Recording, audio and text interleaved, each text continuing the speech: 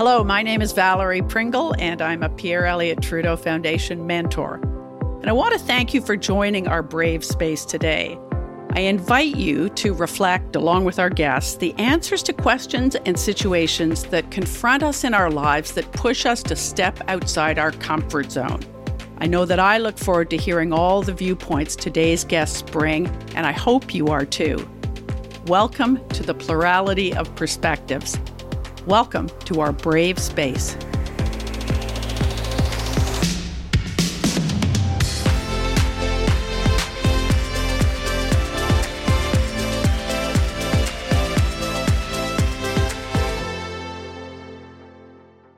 Failure can be demoralizing. It can impact our perception of self. It can lead us to question our own abilities. Even the fear of failure itself can prevent us from taking the risks that are necessary to achieve our goals, to flourish.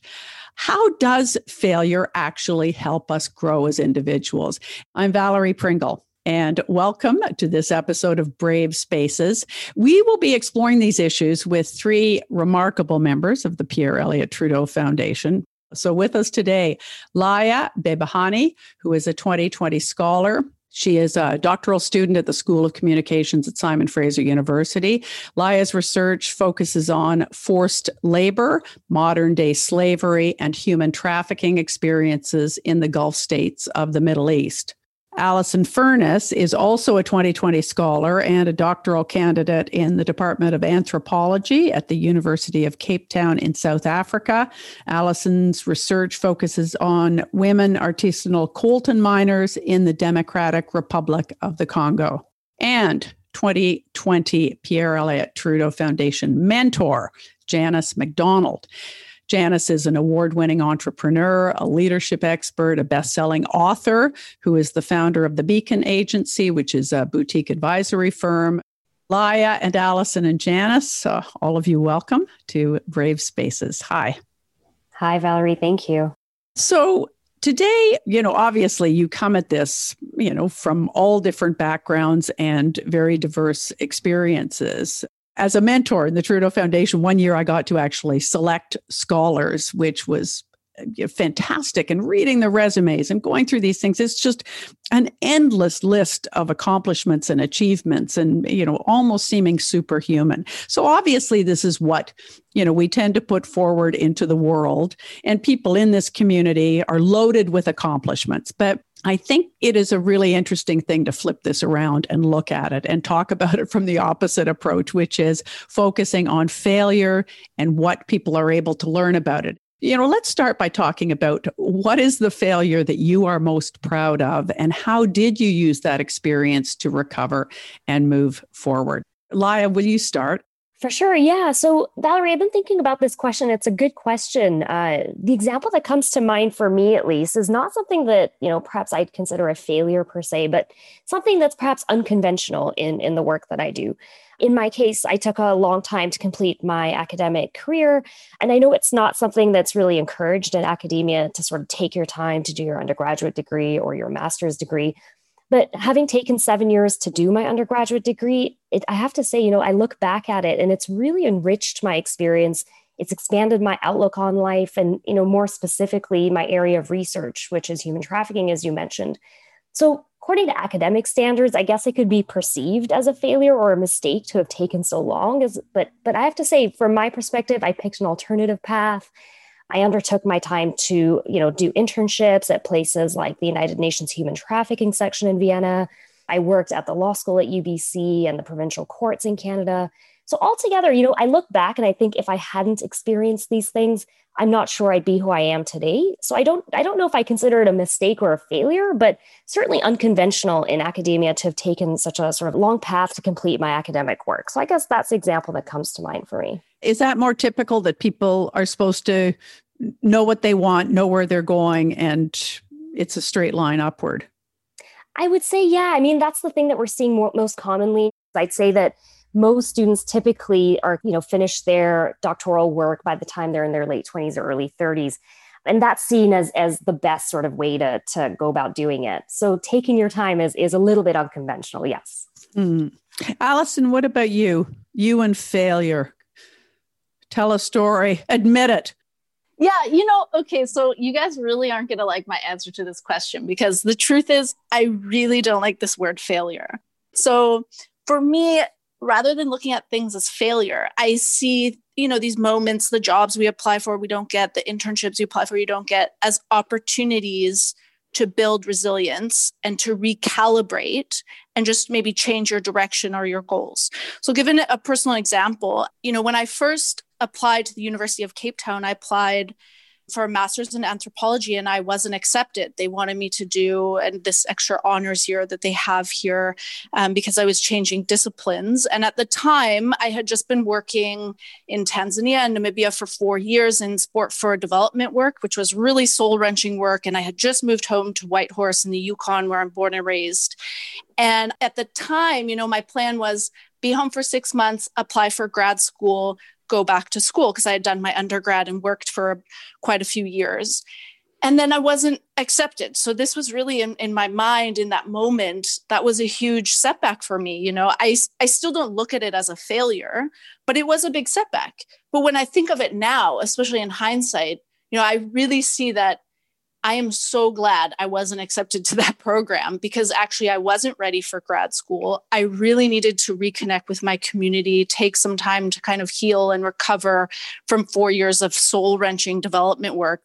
That's interesting. So, Janice, to you, now you come at this very differently, not academia. You're a mentor. Your background is an entrepreneur. What has been your most successful failure? Mm-hmm. Thank you. So, yes, if I look at this through my entrepreneurial lens, I'm very comfortable with the word failure because I don't think of it as failure. And I know that kind of sounds funny, but it builds on the comments both that Laia and Allison have made in the sense that, to me, if I think about the biggest failure for me in any area of my life would be around not trying. Right? So holding myself back. In terms of failure, how I see it through that entrepreneurial lens, it really is failure is learning. And learning is what leads to the success. So to me, failure is completely part of success. It's that chance to begin again, to pivot, to adjust. But this time, when you make the pivot and the adjustment, you're coming at your new challenge with more knowledge and more experience. If I bring it down to a tangible example from my days in the music industry in the 90s in retail and then online, perfect example, making a mistake in hiring the wrong people. Why did that matter? What happened? Well, as an example, some people stole from me and from the business. And so, you feel like, how could I have made that mistake and not chosen different people, et cetera. But really, when, putting it back into the failure is learning, learning is success, realized, hey, I got to make some changes here. Clearly, I need better processes and need to make some adjustments in how I'm tracking inventory and how things are approached at work. And so again, like Allison, that notion of reframing is really powerful and positive. It does lead to better outcomes. In the moment when things don't work out, it does not feel good. No one likes it. I mean, because, you can say, oh, yeah, it was all for the good. But for a little bit, right. For a little while, it does sting and nobody likes that. Yeah. And I will say, Valerie, that, which I, say regularly to my children, 10% on the problem, 90% of our effort on the solution. And so you're absolutely right. It stings, but, I'm more driven to ensure that I'm not making that same mistake because I'm going to keep making mistakes. That's inevitable. But really, have I learned, have I taken the steps? Am I improving on this current problem, this current situation in front of me? Now, I think this transitions nicely because what we sort of want to do here, and I think this would be helpful, for the community and people listening to the podcast, is to have a bit of a thought exercise about dealing with this. How do you find strategies that you can use in real life situations where you face a choice, you try and assess the risks, build on experiences you have? I'm not an academic. My background is broadcasting. So I don't know that world. And Laia, maybe you can weigh in on this to start with. Is it different in academia? Are you supposed to always look like and be a success in order to keep moving forward on some track that will take you to, wherever, professorship, tenureship, whatever is deemed as the big success? In my experience, part of academia is you're expected to make mistakes because the expectation or the understanding is that that's the only way you learn. I talk to professors who are established professors who have had their papers rejected 18, 19, 20 times over. And so failure is very much embedded in that experience because it's understood that experiential learning carries so much more weight than it does being given sort of the green light every single time you try to do something. And so positive reinforcement, taking productive risks, this is all part of the academic experience. And that's something that I actually think is one of the highlights of academia, is that you're expected to take productive risks and you're expected to fail. You're expected to make mistakes because it's all seen as an opportunity to contribute to the person that you're going to become as an academic. And Alison, leap in, or Janice, how do you assess, how do you look at these things? How do you figure out which risks are worth taking? For me, a big part of this conversation around taking risks involves being mindful of alternative views, but never being afraid to question them. I really think in taking risk, you're taking actions, you're probably going to face a lot of naysayers within that. So there's going to be tons of people who tell you can't do it, you shouldn't do it, whatever you're doing is impossible.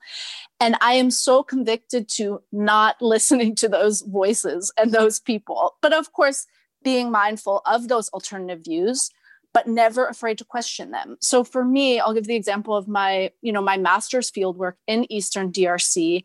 It's a context of political instability, unpredictability. There's still active armed groups, even though it's more of a post-conflict context. So when I was going to do field work, everyone told me I couldn't do it, I shouldn't do it. Even my own supervisor, my academic supervisor, told me she thought I was crazy to do research in Eastern DRC. But I was convicted. I knew it was a worthwhile project. I knew it could be done and I knew I could do it.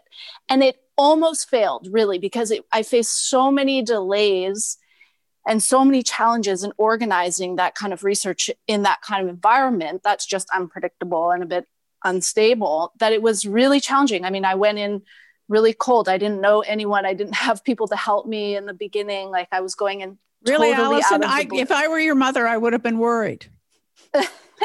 No, really, it's true. She was worried. But there was a handful of people, and literally I can count them on one hand, who supported the idea.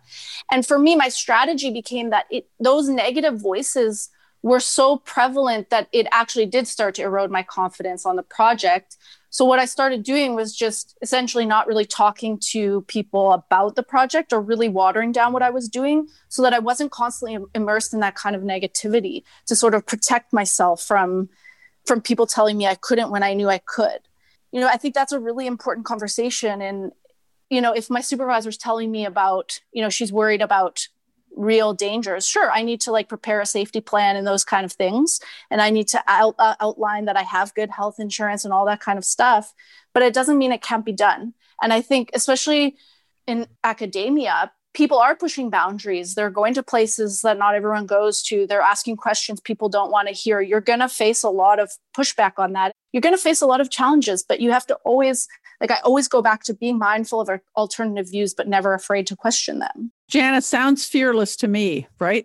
Yeah, absolutely. And I think Alison highlighted something really important, which is, especially when you're pushing boundaries and taking those risks, you need to have some champions, or at least cheerleaders that, you can turn to and feel like they're going to build you up. And because hopefully, you are, and as she's indicated, asking herself the questions that she needs in terms of a safety plan, et cetera. And for all of us, when we think about what would be a helpful question to move forward, well, many entrepreneurs, but I think this is true of scholars as well, is asking yourself, well, what's the worst thing that can happen? Yeah. And I've asked myself that many, many times in my life, right? Right. And so the first reason, because sometimes we even sidestep looking at what really the worst thing is, or the worst things can be. And so first of all, really kind of doing an audit of what that is, and then get comfortable with those possibilities. Next, we have to evaluate the likelihood of those things happening, and then clearly adjust as necessary. So, determine where you are on that comfort level. The other thing that can be really helpful is taking smaller steps in the direction that you want to go. And that could be, even if it's not directly in the direction that you want to go, perhaps adjacent to. So, continuing to move forward until perhaps you feel, you're ready to move into that more kind of serious direction, but around this idea of still moving forward in the direction that you ultimately want to go. Yeah, I was going to say, I totally agree with both Janice and Allison. I think the one thing that I always have to take into account, similar to Allison, my research is a bit of a taboo subject in the Gulf. So no one really wants to talk about, forced labor or slavery or human trafficking. So doing, field research is not optimal there. But having made the decision to do research on that area on this subject, one of the things that I sort of foreground in any of my work is, will it pose a harm to myself or anyone else? And if that's the case, then for me personally, I think that productive risk sort of tends to weigh on the side of it's not worth it. The cost is just too high. But if you're thinking about it in terms of risk taking, unless you take those types of risks, Allison's right, you can't produce the kind of work that academia encourages. We're encouraged to think outside the box. We're encouraged to do work that is perhaps pushing the boundaries. You've got to ruffle feathers, and you've got to be brave, I guess, to stand up and defend. Yeah, and to ask those difficult questions that Allison's right, that people don't want to ask. Laia, with you, just as you say, with your research, intrinsically, there may be resistance, where you're studying human trafficking, et cetera, that, we don't want to talk about. It doesn't exist here. It's verboten. How do you assess going forward, and what risks are worth taking? Yeah, Valerie, I would say it's probably more than just pushing boundaries and assessing risk. In the case of the Gulf states, certain types of research will bar you from ever entering the country. And so that's the sort of subject that I'm looking at is it worth it? Is it worth never being able to go back to those states? Is it, worth putting some of those communities at risk? And so for me, not really doing research on the ground there is not worth it, but I can certainly do research that's a bit more innovative and start to look at work that, looking at migration patterns from sending countries who send migrant workers to the Gulf states. And that's possible. So there's always an alternative strategy that you can take where you're not necessarily pushing aside your area of interest or the questions that you think should be asked, but there's a way to do it in a way that poses perhaps less harm or no harm, optimally to those who you're studying. So for me, putting the migrant communities that I'm working with and I'm studying, top of mind, I would say that their safety is most important to me. And then second to that is, of course, asking those difficult questions. And so I've reframed my research to, like I said, do field research from the sending countries, which are like Egypt, India, Pakistan, and the Philippines, and doing field research. They're asking questions, doing participant observations and interviews with migrant communities, rather than going to the Gulf states and putting those communities at risk because they're already in precarious situations. And so for me, it wouldn't be worth the risk to put them at in potential harm.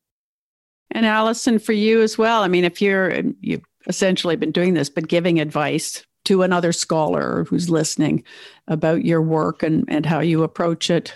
It's true that in what Laia's saying, to build on that, it's true that you have to calculate risk differently between yourself as the researcher, if I'm speaking like in an academic space, versus your participants. But I would say, honestly, I really think people are too afraid to do things a lot of times just because of assumptions and stereotypes. And that's where I really want to just say again, how important, if you're a young scholar, you want to do field work, primary research yourself, ethnography, whatever, interviews even, don't be afraid to do something that other people haven't done just because people tell you can't.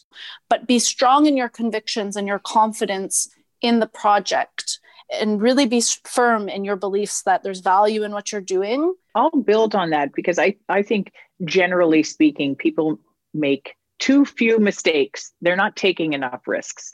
And sure, that might be my entrepreneurial hat, but having been a researcher myself as well, I agree that people are telling you not, so much, don't do this, don't do that, particularly I think for women. But one of the things that I would like in terms of advice for people to consider is to be intentional about their network. And, if we go back to the foundation, there's a beautiful network of support. And I think for scholars and those pursuing their career to bring some intention into expanding their network and getting those different points of view and different areas of support can be really powerful in terms of leading you in new directions and questioning your questions and, how you're approaching things. So I know certainly it's been powerful for me to be intentional in that way. And I've seen the benefit of that for others. So I offer that for consideration. I thank all of you for your for your insight and for telling us your stories and for your bravery. So I will thank Laya Behbahani again, and Alison Furness and Janice McDonald, all part of the Pierre Elliott Trudeau Foundation community. Next time we'll be discussing how we look after ourselves and recover after really difficult, challenging conversations that obviously many people in this community have as they're doing their research and moving forward. So the guests then will be 2019 Pierre Elliott Trudeau Foundation scholar Diane Roberts and 2019 mentor Shannon Linsenberger. So thank you very much. This concludes this episode of Brave Spaces from the Pierre Elliott Trudeau Foundation. I hope that something resonated for you today within the guest stories and reflections and conversation. You don't have to wait until the next episode to find opportunities to be inspired by the truly brilliant people in our community. Follow us on Twitter, Facebook, and LinkedIn to hear updates. And of course, subscribe to this podcast so you can join us next time. I hope that this episode has inspired you to be brave. I'm Valerie Pringle. Until next time.